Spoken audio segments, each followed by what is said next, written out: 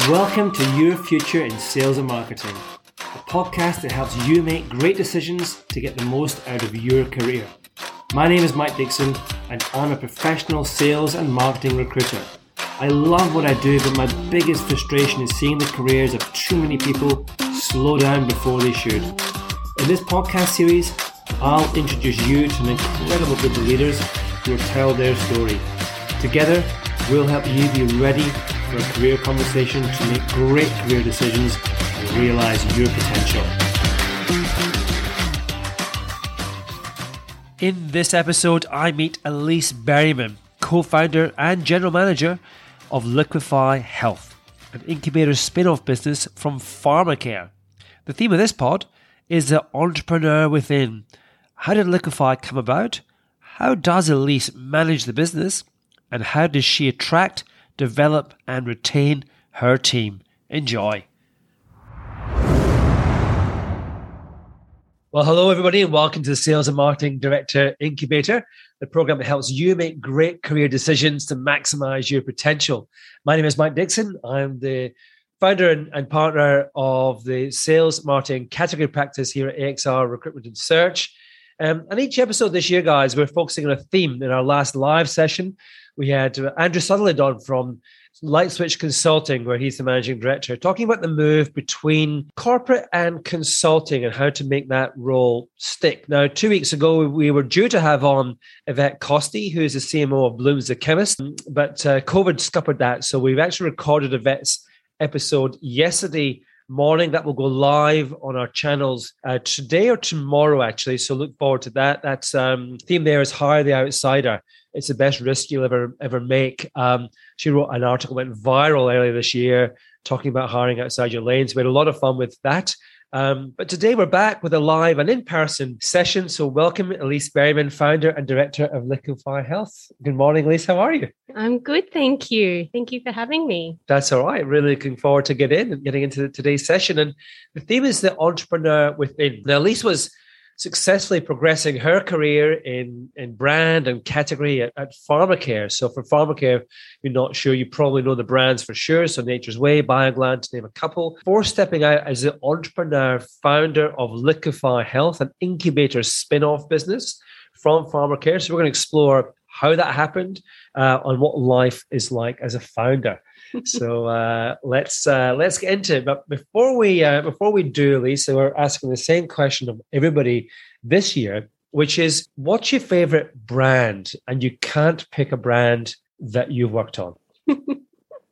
Yeah, this actually was a tricky question. I was chatting with my team last night about it, and I could say I'm pregnant at the moment, so everything in the snack aisle. Because I can't stop snacking. But I did rack my brain to try and pin one brand, and I even scrolled my Instagram and all the brands that I follow. Nice. And I've settled on Peter Alexander, the pajama clothing brand. I just love it. I love the experience you get when you order a package online. They've got beautiful boxes they come in, the tissue paper, the actual product or the clothing, and the pajamas, they're so soft. I love the stores. They're just an experience. So it's always been a favorite. Peter Alexander, I know it. That's a kind of a go-to for mine for Christmas presents. Yes, very good for gifts. Definitely. Yeah, excellent. And we were chatting before about the theme we have for our rooms here at AXR. We're developing each room into a concept around what did you dream of when you were growing up in terms of a job. And we've got some cool themes coming like Rockstar and Adventure. We've also got one called Farmer, which is nice and steady, and a few other interesting concepts. But was there a job you dreamt of growing up? Yeah, I kind of laugh about it. I just pinned a lawyer. I didn't know what lawyers did at the time.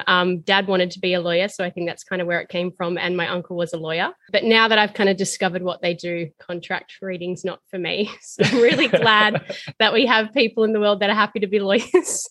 Yeah, it's one of those interesting professions. My daughter's at uni just now, and she was looking at law, and she got accepted in for law. And oh wow! But she had a look at just the content, and she got, I think there's more interesting things to do, Dad. I was like, yeah, I think there probably is. You do whatever you want. Yes, I'm with her. So she didn't go for it, but that's all cool. Well, let's get into it. So if you wind right back to the beginning of your career, Alyse, we'll talk obviously lots about Liquefy Health as we go, but what was your first job? So first casual job, I was a gymnastics coach because I was a gymnast as I grew up, but full-time post-uni, I was very fortunate to go into my family business in the new product development role that they had created. Right. Okay. So gymnast was just casual fun. Yeah, that was your hobby growing up, and then into the family. The family business is Pharmacare. Yes. Yeah. Great. Okay. Yes. Fantastic. And when you look at that first role, now you can pick either the gymnastic instructor or with an MPD for this. But when you look back at that role, is there things that you learned then that you still think, wow, I use that kind of today? Yeah, it was actually really interesting to reflect back on that. And when we were focusing on new product development, like innovation was our life in that role. That's what we did every day. So I think that building that skill and Liquefy being at the heart of innovation now of what we do is kind of where I started growing. The love for innovation. And the boss that I had at the time, which is now the GM of Nature's Way, he has hustle, and I really learned hustle from him, showed me how to break down barriers, how to come up with ideas. So really appreciate working with him. That's super interesting. So, because we'll talk about that kind of whole pushing boundaries and what drives an entrepreneur as well, but it feels like possibly that was sparked a little bit by perhaps working with that individual. Yeah, definitely. And I'd actually forgotten about it. So it was good to reflect back on it. Yeah. Cool.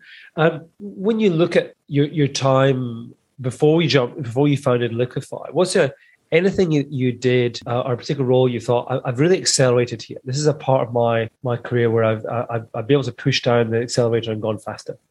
Again, something really interesting to reflect back on. And I think I'll pin this 2-year stint that I did in the Pharmacare office in London. And I think getting out of the Sydney office, probably that's where my father, Toby, is based, and over to work under a different GM and work on different brands, different retailers, got to learn Europe as well, and how business can operate in Europe too. So I think I grew a lot of autonomy and just had a whole lot of learning. Yeah. Life experience as well. Yes. I can imagine. Lived by myself. Yep. Yeah. In London, yeah. A lot of fun. I'm off to the UK next week, actually, for pretty much for all of June. Wow. We're spending some time in London. So I love London. So do I. Great city. I've had the chance to live there several times. Never picked it. I've always thought, I'm not sure I could live there all the time, but I'd love to go and visit. Yeah. Yeah, love the markets, love the shopping, love the restaurants. Just a vibrancy to it. There really is, but, which is awesome. Now, was there a point when you realised, and maybe it was when you reflect back at the MPD role, that you thought, I've got this entrepreneurial streak within me, or when did that come up? I guess I never thought of myself as an entrepreneur, to be honest. So thinking back of when that kind of really sparked, though, I would say probably the year or so before starting Liquefy, I was working with Trent Butler, the co-founder, on Nature's Way, and he has just an amazing creative spark, can think up ideas that have not been created before. And I think then that helped find that within me as well. And we worked really well together to come up with the idea of Liquefy, and I think that's where it all started.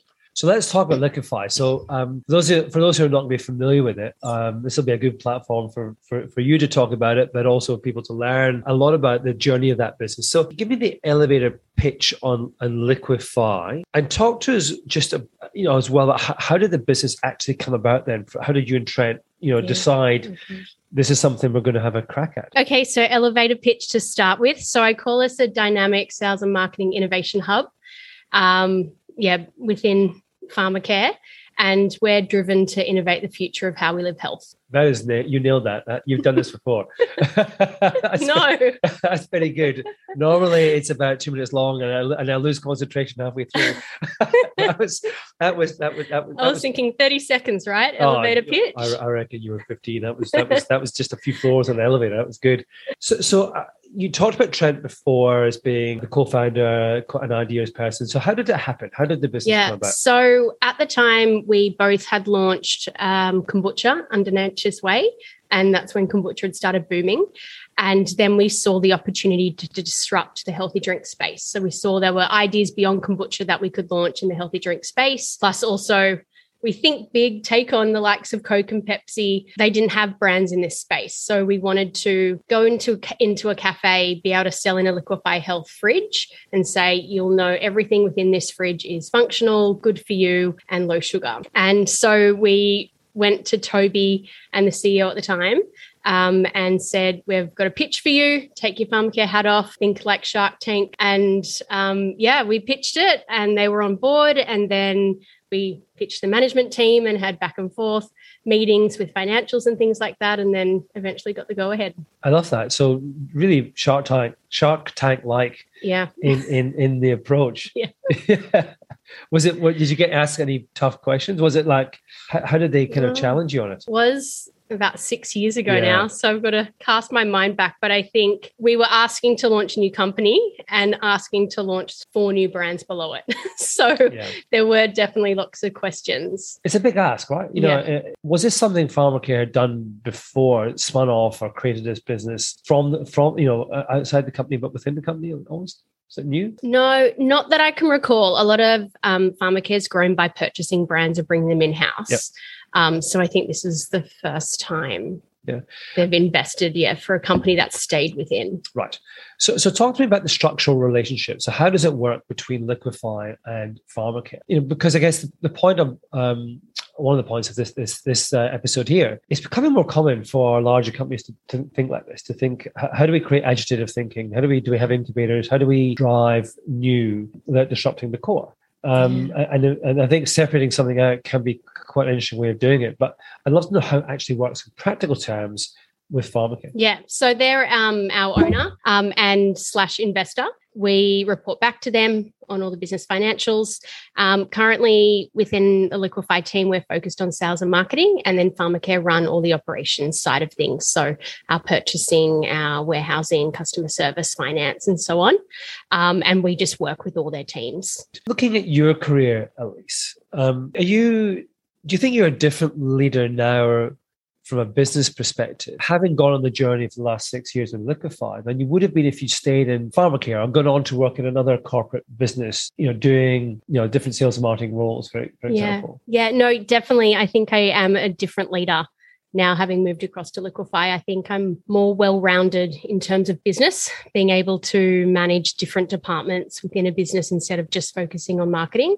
And I've really enjoyed that. I think I've understood how a business really runs from the ground up. When we first started Liquefy, there was just 3 of us, and we all were hands-on with doing the customer service, punching the orders, doing the finance, the accounting side, plus the sales and marketing. And then eventually, as we grew, we were able to put people on in those roles. Right. And then I could oversee that. And in the early days, when the 3 of you, you're doing everything, how do you stop the minutiae of the detail, all the kind of day-to-day admin that you've got to do? It must be quite chaotic. How do you stop that from derailing the vision of what you're trying to do? I think that's where Trent and I worked really well together, because he's more vision orientated with that and make sure we would keep thinking that. And then where I was a bit more about running the day-to-day of the business and keeping the wheels turning. So I think that's where we were like yin and yang, but it worked. Yeah. And I think that partnership thing is interesting. Entrepreneurs sometimes do it themselves, but they're often in a partnership when you've got very complementary skills that enables you to focus on what you're good at. And I think sometimes people often try and focus on all the stuff they're not good at, and a lot of thinking today around is, well, you can mitigate the impact of the stuff you're not good at, but do the stuff you do really well and keep doing that. Yeah, definitely. Keep growing your strengths. And I think more companies are having co-CEOs and things like that, so they see the different types of skills, and that notice that not one person doesn't necessarily have them all. And have your roles evolved in that same way? So are you both still co-founders? And both business? Still co-founders. Yep. He's moved across to Pharmacare and still works in Liquefy business in head of innovation and strategy. And we work really closely with him, but he also works on all the Pharmacare brands with their strategy. So you're slightly more solo now in terms of running the business. Yep. Got you. So is what you're doing right now in terms of managing the business different from running a function or running a brand, or is it similar-ish because you've talked about the business being sales and marketing orientated. But because you're a separate company, how different is that from running a brand within the business? I think touched on a little earlier in terms of being able to be across all the different departments within a business. I think how I see a business unit, it potentially would have just been marketing focused. And you still have touch points with all the other departments within a company. But now I've got to look at supply, look at sales, look at marketing, and finance, and oversee it all and step in when people need me. Absolutely. Guys, for those of you who are on the live session, there's a chat facility, so feel free to jump on, ask questions. If there's anything you want to ask myself or Alyse, if you're on the podcast, you can't ask questions, you have to just listen, but that's all good. Yeah. I'm interested around how you measure success in your role. Do you have like an overarching KPI that's the thing that you kind of go for? Is there lots of ways in which you measure your progress? Sales and profit definitely comes to mind from a financial sense. And I think that's been built in me through my time at Pharmacare and how they've grown. Always having that number to strive for, and even a stretch number beyond the initial kind of budget number. So I've definitely got sales and profit. And then for me, culture is really important, and the retention rate, keeping employees engaged and motivated. Great. And how do you, it's interesting because that reflects back to, I asked a question of Trish Pagora, who runs the Muti business. And it's a subsidiary of an international company. And I asked her what's her most important KPI. And I think she didn't say engagement, which is something similar. She said something around people contentment or something. It was really interesting. And I'm curious you brought that up as well. There's a commercial component, absolutely, but people too. Do you measure that, or is that just a feeling? Oh, definitely. I can measure it by a feeling, but we have implemented pulse surveys recently, which Pharmacare's implemented as well, and we've moved that across to Liquefy too. So we are starting to measure it on that basis too.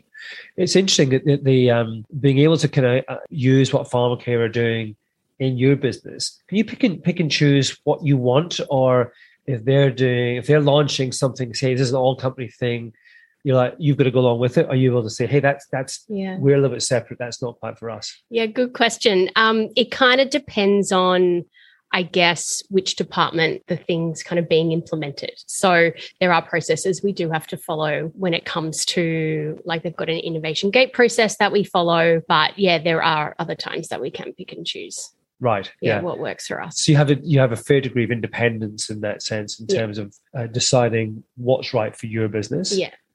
Which again talks to the separation about that. If you're running a brand within Pharmacare, you'd just be doing everything that was coming at you. Yeah. And I'm comfortable to go have the conversation with the chairman and the CEO of Pharmacare if I don't think it's right for our business. Right. So with that in mind, what's your reporting line? You report to the business? Yeah, I report directly to the CEO of Pharmacare, Glenn Cochran. And we catch up fortnightly, and I just, try and stay on the front foot with him of what's going on in the business, ask for advice, just keeping him updated where he needs to be. And then I also sit on the Pharmacare management team. So I then present the Liquefy numbers weekly and monthly. That's interesting. So you're kind of getting the benefit of a peer group as well there. Yes. Yeah, because I think an entrepreneurial role can be quite lonely if you're kind of out there doing it all on your own. And that's why entrepreneurs often build boards, because they want people to bounce off, and it is a damn lonely role making all your own decisions. But if you've kind of got that manager team that you're part of, you've got people who are able to kind of say, right, this, I've got X challenge or Y opportunity. What do you guys think? And you present that to them. Yeah, definitely got that opportunity. And I think when we've all got a presentation coming up, I do touch base with a few of the GMs just to say, how have you taken the brief? What are you kind of presenting? And if they've gone first, get feedback on how theirs went. Yeah. It's been really helpful. Cool. Question from the chat from Stuart Bogue. Hi, Stuart. I know him. Yeah, me too. It's a small world. I reported to him. Did you? Yes. Oh, well, hopefully it's not too tough a question. Congratulations on the success of Liquefy. The challenge of startups is often competing against large, well-funded organizations. Coke and Pepsi are some of the biggest, for example. But how do you manage to compete with whoever your competitors are, and particularly in that retail space. Yeah, nice to see you, Stuart, or your name, and well done on everything you've done in your career as well since Nature's Way. Firstly, I'll say we're very lucky with Liquefy that we've had the philosophy, think like a startup but act like an empire. And that's because we've always had the backing of Pharmacare. So we've been able to be a startup where we've needed to be, but then be able to scale up where we wanted to. And I think that's what helped us compete against bigger companies, with always being able to have access to Pharmacare's departments and resources and data. In the retail space, I think it's come from a lot of our passion, with breaking down those barriers and being able to run a lot of the sales ourselves. We've had relationships with buyers directly, and we go present to the buyers, and we kind of Trent's a great storyteller, and we bring them on the journey, and we'd show them where we think their category should go. And I think that's helped them believe in us and range our brands. Talking to a lot of people, as I do in my role, organizations or people who are looking for career advice or a particular move. One of all, I meet people from a lot of large tier ones, and I meet lots of people from mid-tier and smaller companies too. And the kind of excitement level often from those in smaller businesses seems to be kind of higher. And sometimes people in tier one, they ground down a little bit. It's the relationship between them, the retailer, can be kind of quite intense and combative almost. Whereas I get the sense that a lot of the smaller businesses, particularly Australian-owned businesses, have great relationships. They're seen as really useful for the retailer in terms of agitating and challenging the big guys. Do you get that kind of feedback and that sense as well? Yeah, and I think sometimes the sense we have, like, what do we have to lose, when we're going into a meeting, because we're starting, like we've got nothing. So, sometimes that has helped us. And I think also knowing that potentially what we're presenting is different, and it's unique in the market, and it's all just about kind of convincing them and, to believe in us and take us on. Yeah, very good point, actually. Naive of me, I'm thinking, really to kind of think, wow, it must just be awesome being that small company. But in the large tier one, my God, you've got a lot to lose. There's a fair degree of risk there in the meeting, hence the tension. And I say we might be a bit hungrier, and we've got to fight harder to get in the door first, because we don't have, the tier one name, and, fight then, to get that meeting, and then, to get continue the relationship from there. Yeah. Back to the people side, but thanks for your question, Stuart, and anybody else jump on if you want to. But if that engagement piece is really important to you from the people who work within the business, how do you connect them to the vision? Because you're the founder, so you're living and breathing it. But how do you kind of connect the people who are it's their job, to what you're trying to achieve as higher purpose? Because I love what you said there. Was it think like an entrepreneur, like an empire? Think like a startup. Think like a startup. At like an empire. That's great. So, how do you kind of bring everybody else into that? Yeah, I think it comes from our philosophy and how we live it daily. And, when we come up against barriers or obstacles, it's like, okay, brainstorm, collaborate. How do we get around it? How do we get through it? If we do get defeated, get knocked down, get back up again and work our way through it. So, yeah, I think and that's the type of people with that mindset that I like to hire in Liquefy. Right. And is the role, if you look at the role they do, for example, if they're a brand manager or a national account manager, whatever it is they're doing for you, and you think back to your time at Pharmacare, is the role fundamentally different? Yeah, I would say definitely, because our size of businesses are different. That makes it definitely different. And I think because our brands aren't so established yet, we need to fight for every sale. And we also need to spend every penny, very consciously, and making sure we're getting the most out of it, or try and fight for freebies as well. So I would say in that sense, it is harder, because a lot of the bigger brands, they know they've got, constant sales coming in every month, and the brands are more established where, we're still in that growth phase. Yeah. So that kind of ability every win is huge. Yeah.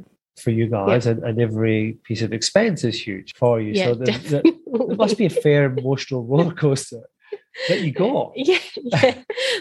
The other day, I think we needed batteries. I was like, I'll go find them at Pharmacare. The batteries are expensive. Yeah. Who was I talking to the other day about that? He was in a similar type role to you. And he was trying to describe the difference. And he was saying, if we run out of milk, I go and get the milk. It's like, it doesn't just magically happen as it does in a larger business. That these things just can, appear. I know. I was thinking about that on my drive in, and like our office is made up of furniture that doesn't go together. It's just the old furniture that Pharmacare used that we found in their warehouse. The couches we have are my parents' old couches. And James, who's my head of sales, who's listening, on his first day, he helped me unpack new bins that we needed for the bathroom. And we joke about, and my assistant brand manager, Liam, on his first day, he helped put up the doorbell. So, yeah, you definitely got to roll up your sleeves. And, yeah, we look for people that are happy to get their hands dirty.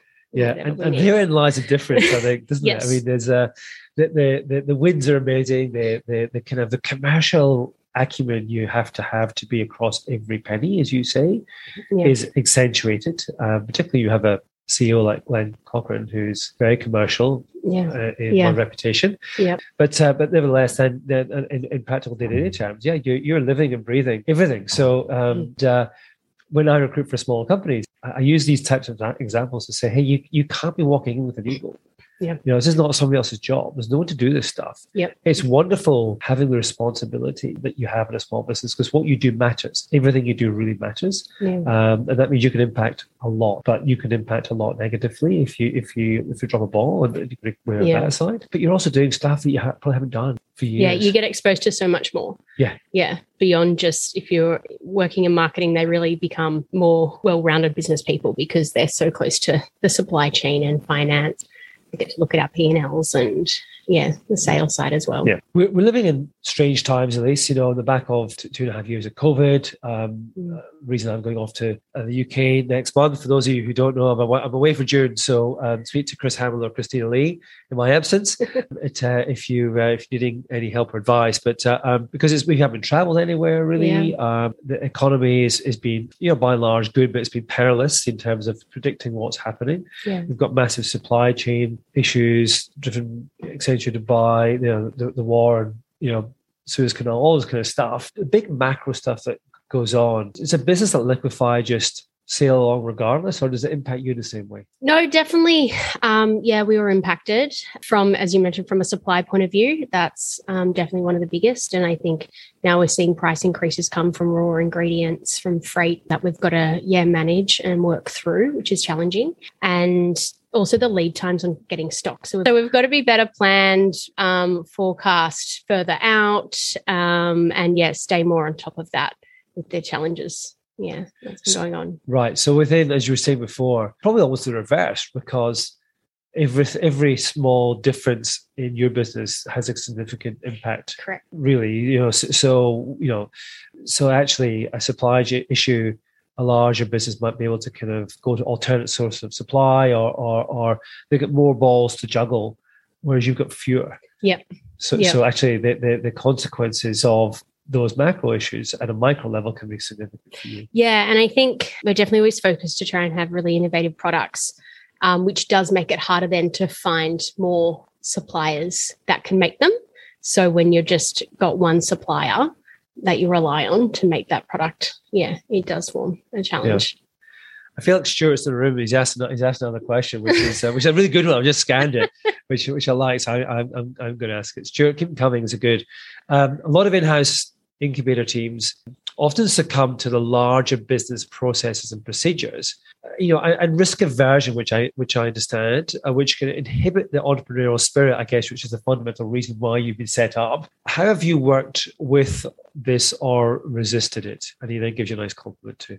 No, really good question, because it's something we kind of face daily, weekly. I think it is definitely challenging. Like I've talked about a lot of the positives that we've got the backing of Pharmacare, but still finding that balance of speed that we want to have to market, but where now we do have to sometimes fit in with the Pharmacare processes where it could slow us down. Yeah, it's just, I do go and fight for if we want to speed up or not follow a process if we think it'll affect our strategy or business. Do you have to pick your battles, or are you just the person who's always pushing back? I think that's one of the things I've probably learned along the way to pick my battles.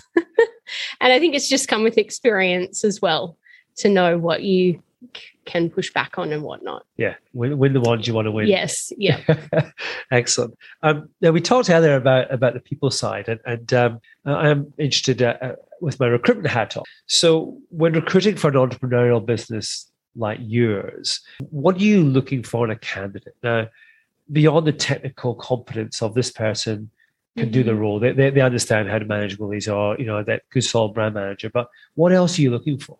Definitely hunger, driven to succeed, really high achievers. Like when looking at resumes, especially for the younger candidates, if they haven't had as many jobs experience, I then look at what's their extracurricular activities, what have they been able to multitask with alongside school or alongside uni, because then I know they can take on more. And then beyond that, really just being real. Someone that's happy to be themselves, really just wants to have fun, can have a laugh. Like I've interviewed someone that got to a second round and I couldn't get a smile out of them. And I was like, they had all the right things to be able to do the job, but I was like, I can't laugh with them.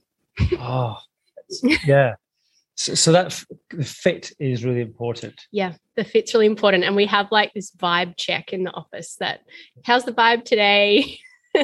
To make sure the energy's there, and we have some music playing as well. And we, in the interview process, we ask some quirky questions. One that I've only recently started asking that I got from my brother is, what's your hidden talent? And you're hoping to get answers like, I'm really good at hula hooping, or I know sometimes like I'm good at singing, or I can lick my nose, or like you'll see whether they're happy to reveal something quite unusual about themselves. And then you know that they can be real. Cool.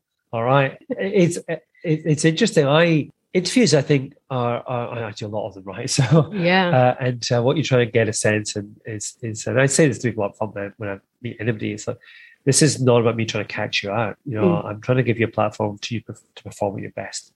But I need you to be real. I need you to be authentic, because I know nobody's perfect. And there's a lot of stuff you're good at and a lot of stuff you're not. I need to find out what they are. And that means you just got to be really honest. And people struggle, and so sometimes you need questions that get them off guard. Yeah. And you're just trying to get someone to get a few layers down. And for me, I'm much more boring than you. I've got to vary it. I like that question. James has started asking, can you tell us a joke? Like if we haven't seen their laughing side or smiling side, and then that throws them as well, because they're like, oh gosh, I don't know of a joke. Then you see how they respond to it. It's not how they got a killer joke, it's just how they respond to it. And then we used to do a really kind of random thing that we need to bring back. We've stopped in the past year. So we had a soft toy that was a dragon, and he had a little t-shirt on that said figment, so really figment of your imagination. So we would just bring out Figment and would say, Figment has a dream. What do you think their dream is? What do you think his dream is? And it's open to them where they want to take it. And so we kind of look for, one, how they go under pressure, random question. Two, can they be creative? Do they have an imagination? Yeah. So it's a wild one. The reach of the podcast is pretty good, Alyse. There's a lot of people in Australian FMCG listen to this. So you might just give away a couple of secrets there for candidates you might be interviewing in the future. They'll be like sitting down going, where's Figment? Well, we might change it actually, because we haven't done it for a while. We'll bring a different animal. Yeah, love it. Cool. Do you think there's a right time in someone's career to look at a business like yours, an entrepreneurial business, a smaller business? I really think any time in their career. Like I think they can benefit from it at the start, the middle, or the end. And I think it's just about, they'll still get the experience and the learning no matter when they do it. Probably early on, they definitely will learn more about how a business runs because they're closer to all the departments. But it's still, very beneficial anytime. The assumption is, I think that entrepreneurialism and startups are a young person's game. But you said they're early career, mid-career, or even end of the career. Like, it depends. Some people might want to change towards more the end of their career, and might be what they're looking for. They might have experienced all, tier one companies, and then be looking for something different. Yeah, there's actually, I can't remember the name of it, but there is a podcast out there which charts it's a bit of a piss take. I think it's like called Geriatric Entrepreneurs or something, but effectively saying there's a whole world of entrepreneurs out there who get to the 60s and older, who start up businesses. And I often think we talk a lot about diversity in Australia for very good reason, and we focus very much on gender. But I think we and not just we, I think other countries are the same, can be much more comfortable, strangely, with age discrimination and making assumptions on what somebody is like or what they want or what they bring because of their age. And seeing age as a label as opposed to, it's just a number. And somebody at the end of their career can be more energetic than somebody at the beginning of their career or have more ideas. And so, because they're more experienced, or whatever the case may be, they push the boundaries more. And I think I love the concept of people all stages of their career kind of going, I'm going to jump out and do something really unique and different. So I think it's a really good concept. And I think through your career, you definitely find out what you enjoy doing, but also what you don't want to focus on as much. So that's someone, wants to go into a smaller business and can be a bit more focused on what they enjoy. Yeah. In a career sense, when you're working in a business like yours, that there's not the same structured development path. You've not got, I do this role, that role, and then I jump into this lane, that lane. Now, you've got Pharmacare, which presumably you can probably go between the two. Yeah. But in your business, is that career development piece, is that quite different from an individual? Yeah, it's definitely different, again, I think because of our size, and there's not as many roles as you see in a bigger business, but we definitely focus on career development with the team. And that's another thing, that they're all hungry to grow and evolve and develop their career path. So we have those conversations. We have them mapped out every year of where they want to go, and, have constant chats about, what do they need to keep doing to move to the next step, and where do they want to go. And I assume that the career development is it's always down to the individual. I think one of the themes of the last couple of years doing this is that your care's up to you. No one owns it. It's your career, so you've got to the one who drives it and makes the decisions ultimately. But I'm assuming in a business like yours, that's accentuated even more so, because the more successful you are as an individual, the more you're potentially growing your role, and therefore actually taking ultimate control of your career, because you're living and dying by how successful you are. Yeah. And the roles, can evolve with the person. And we have done that in the past when we discover their strengths as well and create roles around them for what's right for the business at the time. So we've got that agility. Yeah, which I like, because you're not just bound by the fact that I'm waiting for so-and-so to move on, or waiting for them to retire before I can step up, which can be the case in larger businesses. You're actually, you're something restricted, even though there's all these options. But if there's roadblocks because people haven't moved on, then you're stuck, and there's only so much you can develop your role, because if you develop it too much, you're doing somebody else's job. Yeah. Whereas if your business, actually not so much the case. Yeah, no, it's not. You're probably encouraging them to say, look, go as hard as you want. Yeah.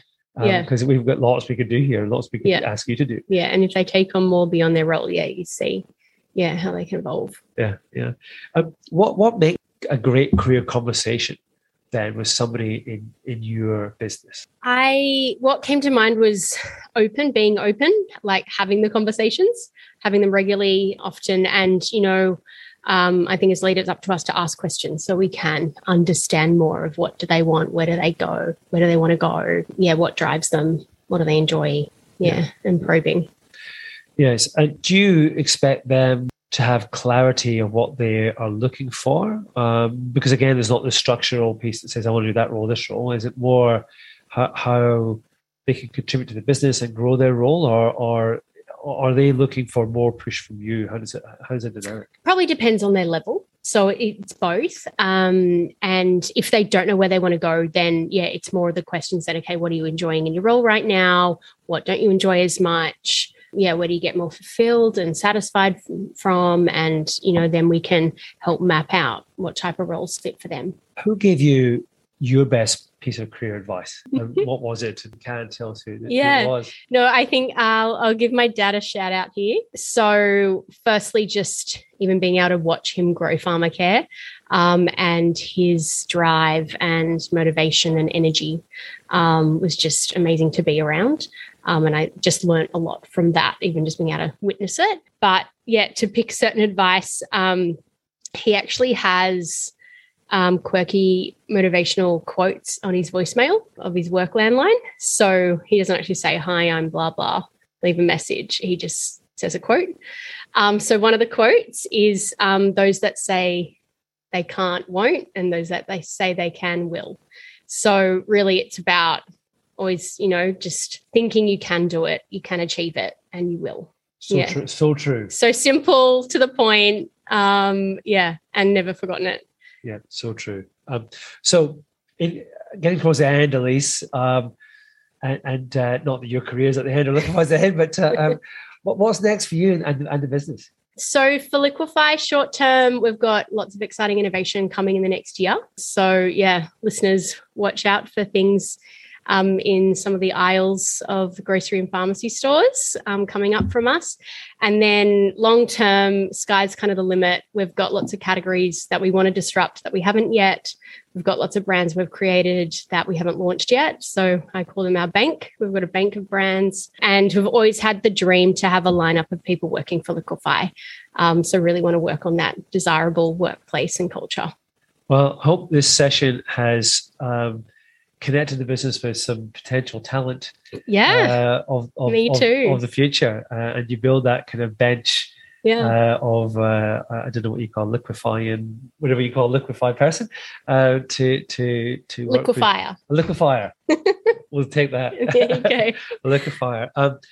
It's been a really interesting conversation. Thank you so much for taking part today and talking about the stories. I think it's fascinating doing what you've done and seeing where the business is at, and it's very different to a corporate. But I love you can have that independence, but you've got the kind of capability to pick what you want from the larger business as well in Pharmacare. So really enjoyed it. Thank you so much, Alyse. And guys, just in wrapping up, next in the sales and marketing director incubator is Daniel Roberts, who is the director of sales and marketing for Shine, another smaller business. In fact, I think previously a competitor to Liquefy, Aussie energy drinks business with a strong health philosophy. So we're going to explore how a fast-growing startup takes on the big boys as well. So there's a really place to bring more of these smaller businesses to life in this year's session. We're recording Daniel's episode on June 9th. If you'd like to join us live, or as always, you can catch up anytime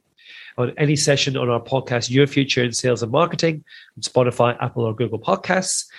Finally, two things to plug from AXR. Firstly is our 2022 salary guides for sales, marketing, and category are available by request. There's some phenomenal content on there, not just in terms of what's happening to salaries in the market at different levels, but how roles are evolving, what the talent trends are with each role. And we actually have lots of links on there to content from the podcast, around career advice. So there's cool stuff on those salary guides. Also a first for the sales and marketing recruitment place in Australia. We've got a new bi-monthly report on the key movers. So who's moving where in sales, marketing, and category in Australia. Now, LinkedIn is great, but this will give you everything you need in one place because lots of gossip in there too. So if you haven't had that, then let us know. We'll get you on the mailing list for that. Thanks again, Alyse. Thank you. Brilliant session. And guys, thanks to everybody for listening, and have a great day. I hope you enjoyed today's podcast from AXR Recruitment and Search. We're passionate about helping you get the most out of your sales and marketing career. Keep listening as we bring you more inspiring journeys and advice from Australia's sales and marketing leaders. You just can't get this career insight anywhere else. My name is Mick Dickson. See you next time on Your Future in Sales and Marketing.